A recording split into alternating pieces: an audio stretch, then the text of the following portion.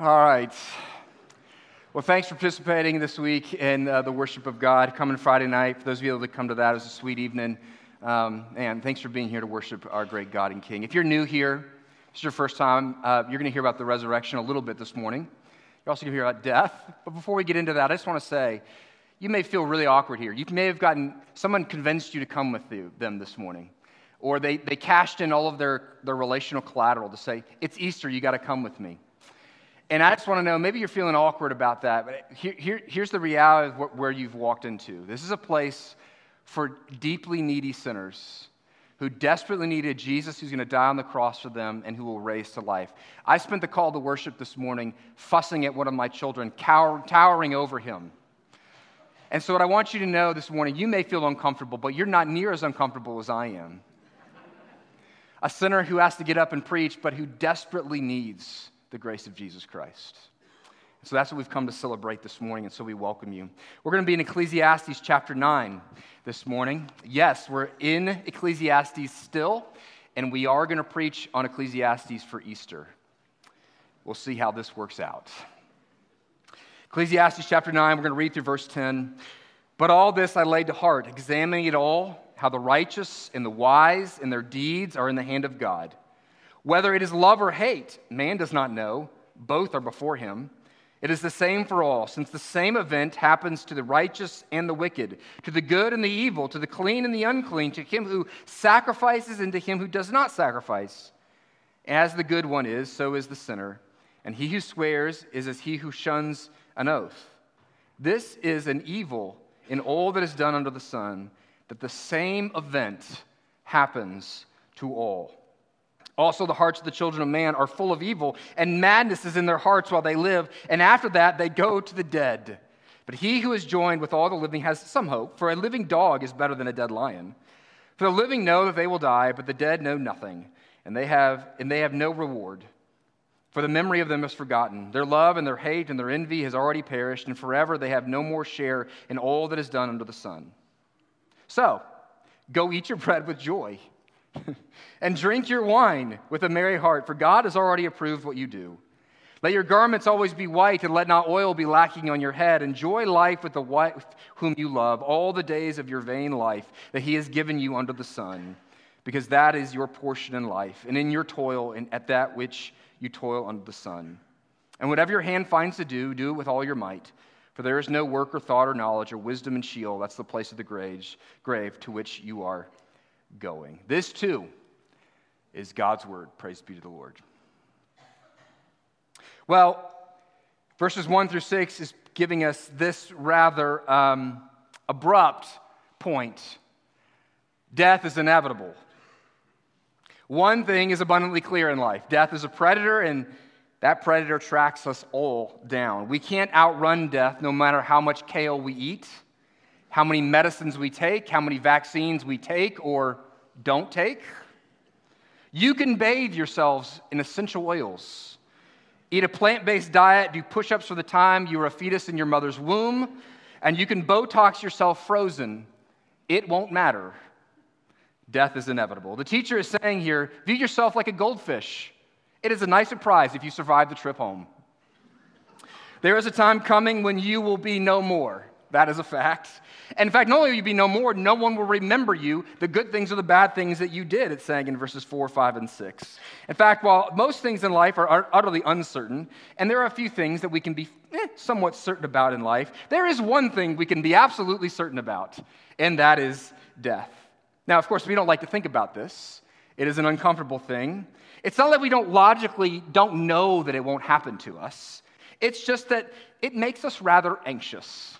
Woody Allen put it this way: I don't mind dying, I just don't want to be there when it happens. Heard the story of one pastor friend. He was sharing with me that his grandmother, they would go out after church each Sunday, they would go out to lunch, and his grandmother, they would leave at the same time. His grandmother would always choose to drive separately, and no matter where they went, she seemed to arrive 10, 15, sometimes 20 minutes later than everybody else. And this baffled the whole family.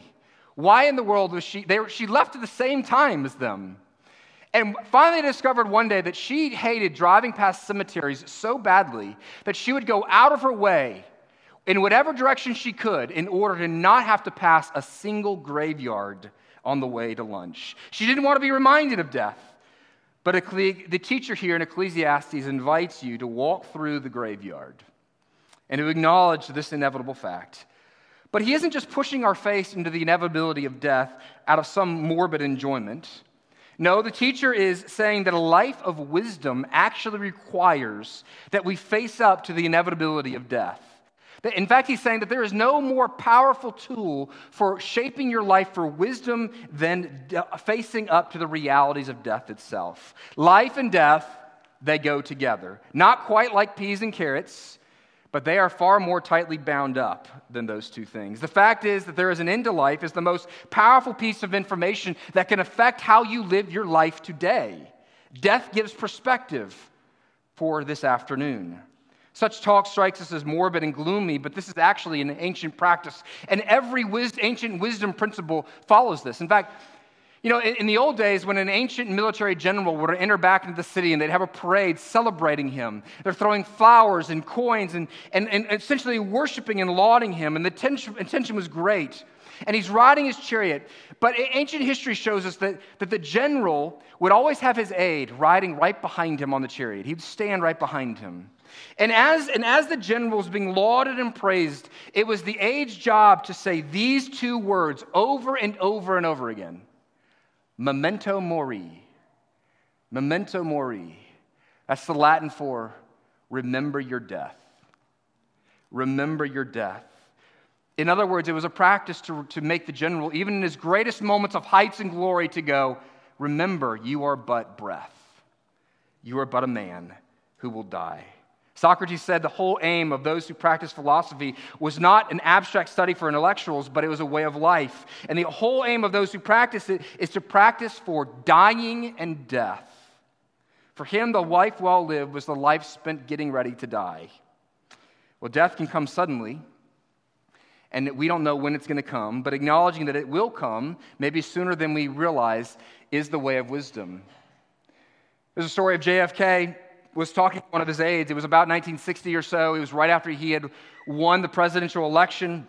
And now some of his close aides to Kennedy were not fans of Lyndon Johnson, who was his vice presidential nominee. A lot of the Kennedy and Johnson folks didn't really get along so well. They were from very different parts of the country. And this aide was expressing this frustration to President Kennedy, and JFK was trying to calm this aide down. He said, hey, don't worry. I'm 43 years old.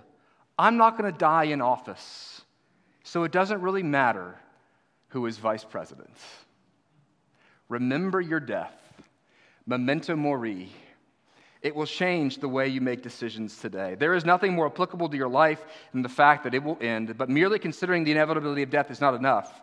We also have a more significant question. When we face our death and focus on it, we have this critical question.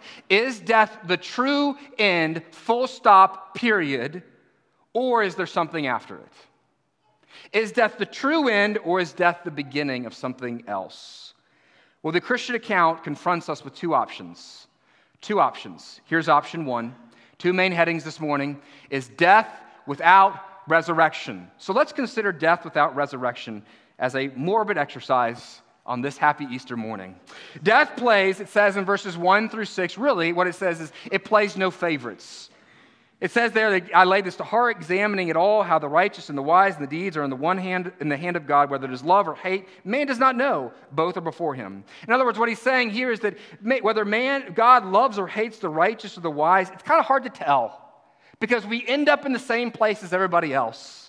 He continues in verses 2. It's the same for all, since the same event happens to the righteous and to the wicked, to the good and the evil, to the clean and the unclean, to him who sacrifices and him who does not sacrifice. As the good one is, so is the sinner, and he who swears is as he who shuns an oath. In other words, what he's saying is this. What's the one event that comes to all? The righteous and the wicked, the clean and the unclean, the liar and the truth teller. The one event is death. Death is the one event.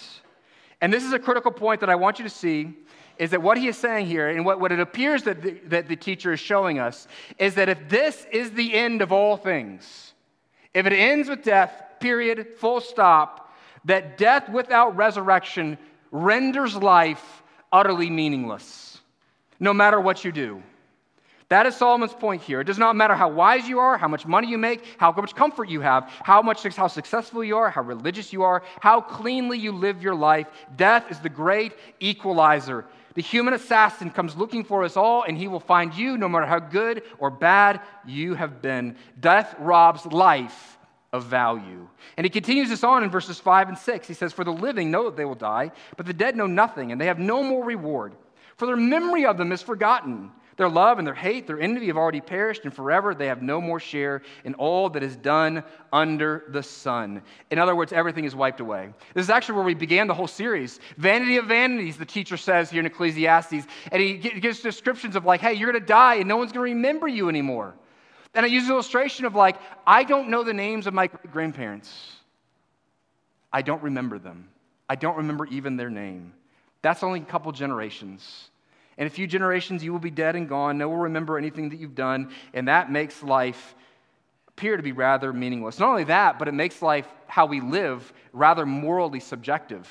And frankly, makes morals, we could throw them out the window to begin with. It says in verse 3, "This is an evil that is done under the sun, that the same event happens to all. Also, the hearts of the children of man are full of evil, and madness is in their hearts while they live, and after that they go to the dead." In other words, they're evil. And then they die, just like the righteous. So what does it matter whether you're good or bad? And that makes sense. If there is no God to judge, if there is no objective standard, if this is all there is no sense of morality. Anybody trying to project morality upon you, it is mere silliness.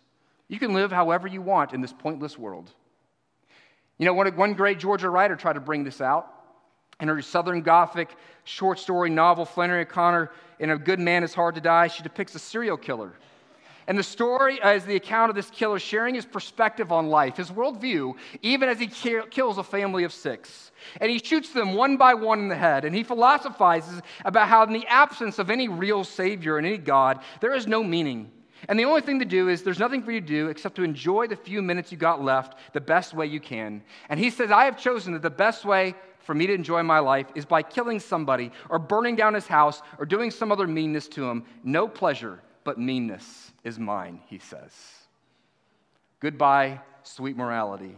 The perspective and view of death, or death full stop, is just enjoy whatever pleasure you can while you can, whether it's right or wrong, whether it harms you or harms those around you, whether it does good for you or does bad for you. It doesn't matter in the end, so do what you want.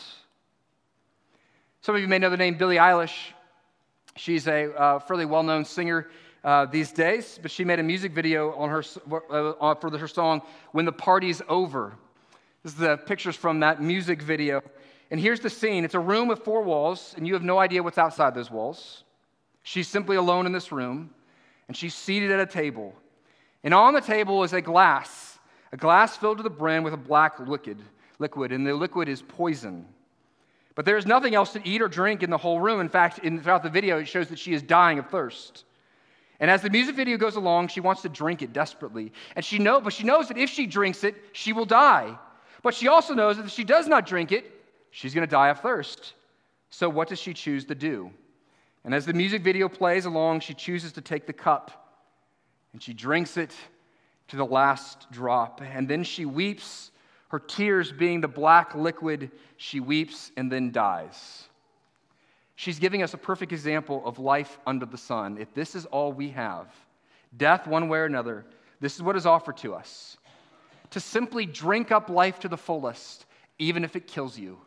It doesn't matter anyways. Enjoy what you can as you drink it down your gullets. Your ending is the same as everybody else's. Well, that was a fun exercise, wasn't it? That's point 1. Death without resurrection. So, praise God, we have another point this morning. Death with resurrection. And here's where we hear the gospel. The resurrection changes things rather drastically. We sang that this morning. The preacher maintains that there is more than an empty nothing that awaits us. We have a future relationship with the one who created us. It brought this about, including our judgment. He said in Ezekiel chapter 3, verse 17, I said in my heart, God will judge both the righteous and the wicked. The teacher is saying that there must be something more because an eternal God exists, and he's going to judge all that we do. And he aches to know that the eternal God in his judgment is going to give us more than simply what we have in this life. Now, what Ecclesiastes, the teacher here, aches for, the New Testament answers for us most clearly. It salves the ache that he has. For in the gospel of the New Testament, we see in Romans chapter 5, Paul writes this, that death has entered this world and all the meaninglessness that comes with it because of one man's sin. And that with him, all humanity fell. That we all die, and all of life is rendered meaningless because of sin. So where sin is where death is. But he says, what if there's one man who can come and do away with sin, then he would also be able to do away with death. We see sin and death, they go together, and so we have in Romans 6:23, the wages of sin is death. And the question that needs to be raised is this: how does Jesus redeem us from the curse of death? Well, that is where the cross comes in Friday nights. And what Jesus did, if sin is what leads to death, Jesus says, I will swallow sin. I will take it on myself. I will take out the wrath. I will have all the wrath of God poured out on me. I will drink the full cup of the poison of God's wrath. I will drink it to the dregs, every one last of your sins and sorrows. I will take in on myself, and I will enter into death itself for you. But then what Sunday tells us is that he was then raised to life, meaning that when he drank that last dregs of that drop, that means he took every one last of your sins. If you trust in him, that he has taken all of your sins and that you now have what he has, which is life eternal. And so Romans 6:23, yes, says the wages of sin is death, but the second half of it is the free gift of God is eternal life. And that is what we celebrate this morning. The fact that Jesus came to defeat sin, and in defeating sin, he also defeats death, and therefore offers you not just forgiveness, but life and life eternal. And now from this, we can live actually a more full wisdom picture that we can get from the teacher of Ecclesiastes. Because wisdom comes from contemplating death.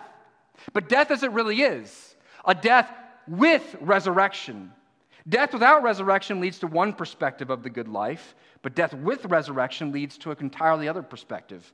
And that's why we have the incredible shift in verse 7. Everything's meaningless, it seems, in the first 6 verses. Verse 7, go. Go, he says.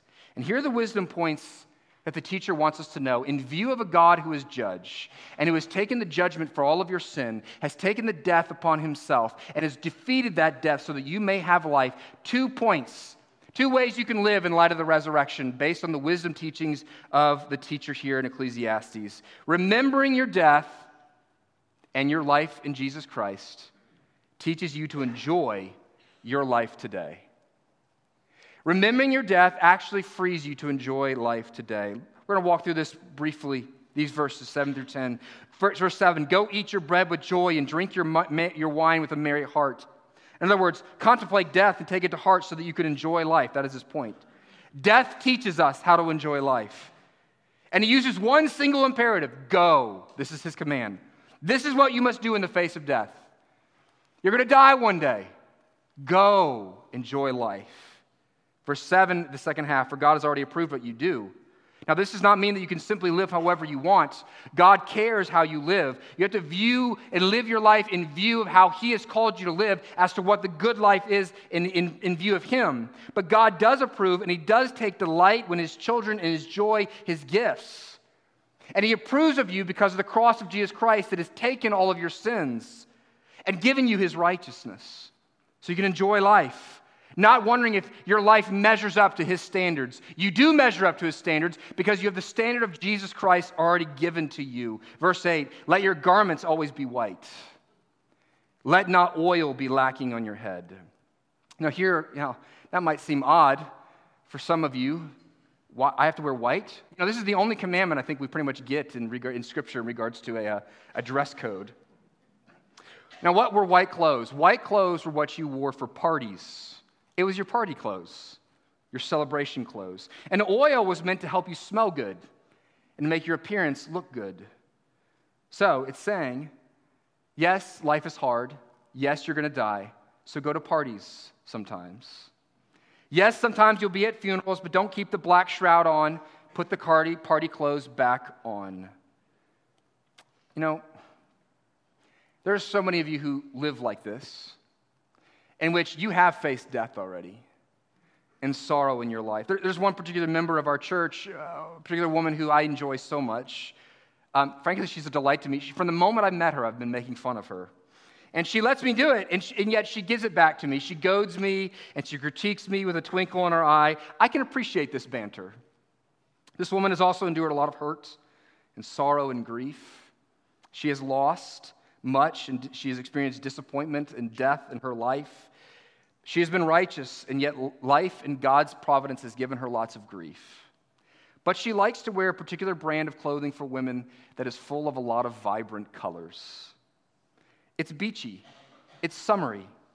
If a party could be patterned in a dress, it would be what she wears. And I like the image. That she is one who has endured sorrow and suffering and not knowing why God has brought it, and yet she wears the party clothes. And she hosts people in her home.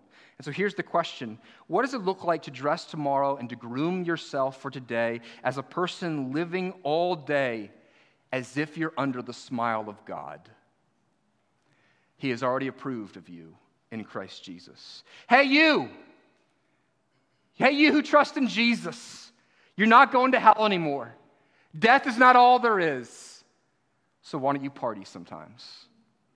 Verse 9, enjoy your life with the wife whom you love all the days of your vain life that he has given you under the sun, because that is your portion in life and in your toil at which you toil under the sun. In other words, what he's saying is enjoy your wife, your marriage bed. Enjoy the work that God gives you to do in this world.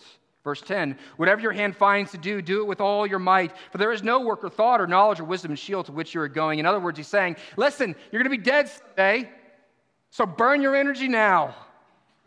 Live. Wisdom teaches us to think and live by reverse engineering our lives, to think frequently about the last day of our life, and then work backwards from there. What will people say about you at your funeral? Well, they say, man, he was a lazy bum.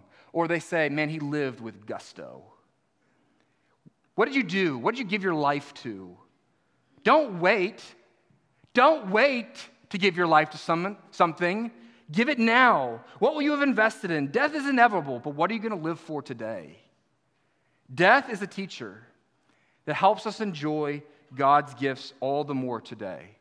The simple and the great and the large and the small. I've had the experience of this a couple times. Not a ton, because I have a fairly young church, but it's happened a few times. Coming home from the hospital, in which I sat with someone who was dying, and I watched them go. And I got a front row seat to watching them leave this world and sat with their family and those who were left behind. Now, do you think this made me come home and cry? Actually, yeah, oftentimes it did. But more than that, what I would always do is when I went home, I wouldn't just go and hide in a room by myself, but what I found each time I did that is I would go home and I would take greater joy in reading my kids a bedtime story and hearing about their day, and nibbling on their ears as we snuggle together. Death is indeed the most poignant of teachers and revealing how we live today. Now, there's a greater point than that, than simply enjoy the small things around you, because we're not simply enjoying them in and of themselves. But the larger point here is not simply enjoy life, but enjoy life and receive what pleasures that God has given you as a gift that points you back to God, that gives you the Lord. The gifts are meant to lead you to God, where ultimate meaning is found. In other words, if God continues to give you good gifts, you can be assured that he exists and that there is ultimate meaning in this life, even in the face of death. Death makes life seem meaningless, but eternal death is ultimately separation from God. That's what death is. But resurrection is the means by which we are restored to God. With sin and death dealt with, we are now welcomed into the presence of God, and we are restored to God as our Father, where our meaning in life was always meant to be found in him. And so every good and perfect gift that you're given, every simple little thing, every moment with your family, every good day's work to do, is a reminder that you have a God who saved you, and loved you, and you are his child. And you remember that and you go, my life has meaning. And when meaning in life is found in view of the reality of eternal God, then it actually sets you free to simply enjoy the color of life that God gives you now, whatever it may be. Now, in other words, when you find meaning in the eternal God, you don't have to squeeze meaning out of all the little gifts that he gives you. In other words, if death is all this is, if it's death, period, full stop, then we have to try to squeeze out of the pleasures of this life every little ounce and drop we can. We have to drink the poison to the very bottom of the glass. This is eat, pray, love philosophy. We don't know what's going to happen. Eat, pray, and love. This is the Billie Eilish. Eilish takes a cynical view. Julia Roberts takes a romanticized view. But both of them end the same way. This is all we have. Enjoy what you can. If there is no eternal home and there is no eternal God, if this is all we have, there is no ultimate meaning, then you have to squeeze whatever momentary meaning you can out of life's little gifts. But if you take the color of life's gifts and try to extract meaning from them, ultimately you'll suck the very color out of themselves. For example, if a man makes sex his God and worships it and discovers, what he'll discover is that what is supposed to be normal and pleasurable and good soon becomes inadequate, not enough, and he becomes chained to a path whereby he begins to enjoy only perversion, not true intimacy, which of course is no enjoyment at all. The woman who makes her family her God and who worships her children discovers that they're going to fail her and disappoint her, and they do not achieve all that she wanted them to achieve. So she is left empty and unfulfilled. This is what we do. We're like Tommy Boy when he gets a sale. Do you remember Tommy Boy? He talks about when you get a sale, and he's like, it's like he had a piece of bread in front of him at dinner as he's describing it. He says, and I get so excited, and then I ruin my sale, and he would break the bread and just scatter it everywhere. This is what we do with life's pleasures. We get so excited with it, we try to do more with it than it's meant to do. Listen, if you find ultimate meaning in God who made you, who saves you, and is the one to whom we ultimately go, then life's gifts can be enjoyed for what they are. They're there to remind you that he is and that you belong to him. Is this earthly life our ultimate and final good? No. Is it a good gift coming from the generous hands of God? Yes. And so enjoy his good gifts. Go to parties. Stroll through a museum. Gather around a dining room table with your grandchildren. Sit and laugh with good friends for hours on end. And in all these things, lift up your eyes and remember they come from the hands of your Father. So remember your death because it teaches you to enjoy your life today, life's little enjoyments, but it teaches us one more thing before we close this morning, and that is to hope for eternal life. Memento mori, remember your death. Enjoy life's gifts because this teaches you to hope for eternity. The resurrection allows for both life's disappointment and death and life's enjoyments to both point us to our future hope. That's why God gives you sorrows and sufferings, to say, this is not your home. This is not your ultimate home. Death and disappointment, sometimes even life, even with the things that we enjoy, disappoint us and hurt us, right? The museum you once enjoyed, well, now all you can think about is how your feet hurt when you walk around it. The parties are lame and you're too tired to stay up past 8 o'clock anyways. The good friends betray you. The grandchildren ignore you. This is the sorrow of life to remind you that this is not your home. But this is good news, right? It's saying, listen, sorrows and sufferings, you can't wring a full glass of wine out of this life, because this is not your home, and the tap is run dry. But the enjoyments of this world are not meant to be the best party you go to. So listen, there is another party to come, and we can actually get a taste of it. And that is where life's enjoyments, again, point us to our future home and our future hope. In the same vein, God's gifts are meant to make us homesick and to make us hopeful for heaven. His sorrows and sufferings that he brings is supposed to extract your roots from this world and say, I'm made for a different place. But also his enjoyments are also meant to say, aren't you longing for something even better than this? Doesn't that scratch an itch of enjoyment for which you want something more? The gifts of God, the things we enjoy so well, are meant to make us long for heaven. I find it so interesting in verses 7 through 10. Did you see the imagery here? What do you see? Food, drink, white garments, oil, a husband and wife. What is this? He's reflecting upon a wedding feast. And this is because the Bible's picture of the best life they can offer us is simply a foretaste of a future wedding banquet to come, the beauty and the grandeur and the glory of which we cannot rightly put into words. Heaven, as it's described in Revelation chapter 19, is going to be a wedding feast, in which he's going to gather all of his people around the table. The book of Revelation looks forward to this feast, and Isaiah chapter 25 also looks forward to it, where it says this in verse 6, "On this mountain the Lord of hosts will make for all his peoples a feast of rich food, a feast of well-aged wine, of rich food full of marrow, of aged wine well refined. And he will swallow up death forever, and the Lord will wipe their tears from their faces." The good news of the resurrection tells us that we have an eternal hope and an eternal enjoyment awaiting us.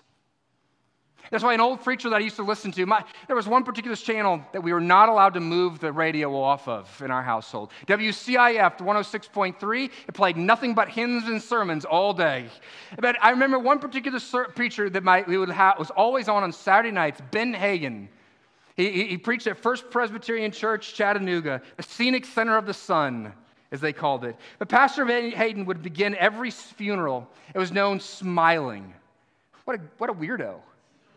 He'd get up and just smile at the people there. And this seems rather, not right and inappropriate. But that smile was a challenge in a sermon, and he would look at the crowd and say, "The day of one's death is better than the day of one's birth." That's how he'd begin his funerals.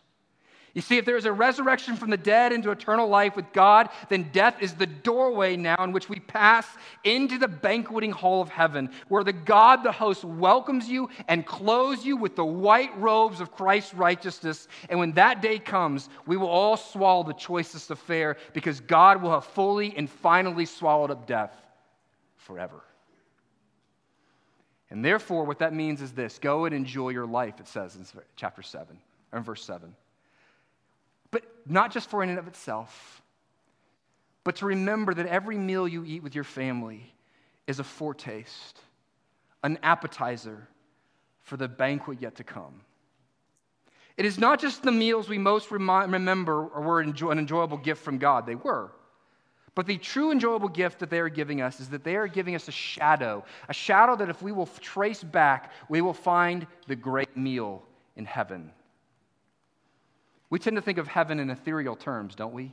Heaven is misty. It's the vapor to us. That's the thing. It's opaque and misty and foggy, whereas this life today seems it's physical and vibrant and real, but we have it flipped. Heaven is the place of reality.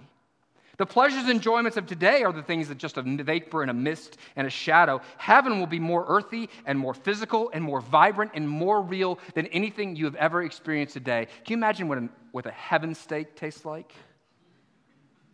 And this is brought about and giving beautiful imagery in the last book of the Chronicles of Narnia series. If you're not familiar with this series, it's by C.S. Lewis. It's for children, in which it's an allegory, in which he's writing the story of the Bible and the gospel, the creation account and the gospel account, and the struggles of the Christian life. And his last book is called The Last Battle, and it's the book about judgment and the end of Narnia, which is the country that he creates to tell this story. And he says this, that in the last battle, the children of the animals moved from old Narnia to what he now calls new Narnia, where they discovered that the new Narnia he describes as a deeper country, where every rock and flower and blade of grass looks as if it means more, where things are not meaningless but more meaningful, where things are not less enjoyable but more enjoyable, where things are not less real but they have a fuller reality to them. And he chooses a unicorn to sum it all up. What a weird dude. But the unicorn speaks for all the animals and the humans what they were feeling, and does this. He stamps his right forefoot on the ground, and he neighs, and he cries out and says this: "I have come home at last. This is my real country. I belong here. This is the land I have been looking for all my life." The reason why we loved the old Narnia is that it sometimes looked a little like this. But now we go further up and further in. So which will you choose? Death without resurrection, where yes, you can enjoy a few moments of pleasure, eating and drinking, but those pleasures will be empty. Or you can choose death with the resurrection, where you can enjoy those things with those who love Jesus Christ and enjoy eating and drinking, because this will be your eternal occupation. And allow it to cast your eyes upward to the Savior who came and died for you and rose for you, to his throne where you can say, thank God. And you can sit at a meal today, as many of you will go to with your family, and you can see good food and a loving family and saying, this is a gift from my real home, passed on ahead of me. And you can say, I enjoy this because in it I get a sense of my eternal home with God. And you can thank him. And this is why we say, as it says in Psalm 118, this is the day that the Lord has made. Let us rejoice and be glad in it. Let's pray.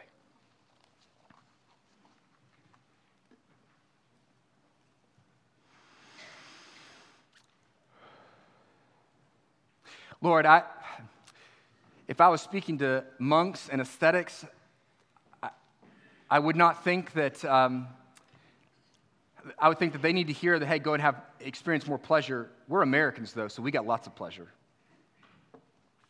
So, Lord, I pray that as we go to experience the thousands of pleasures that we get all the time, that, Lord, that you would now imbue them with truth and goodness and real.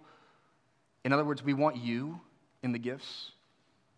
So as we sit around this afternoon and maybe our kids hunt Easter eggs and we eat chocolate and maybe we have a good drink and we enjoy those around us, I pray that, Lord, we would not enjoy them simply just for themselves, but we would enjoy the God, the giver of all good gifts. And we would say, God, thank you for this little reminder. In heaven, please come soon. So I pray that we'd hold both true, the goodness of today and our future hope for tomorrow. We pray this in Jesus' name. Amen.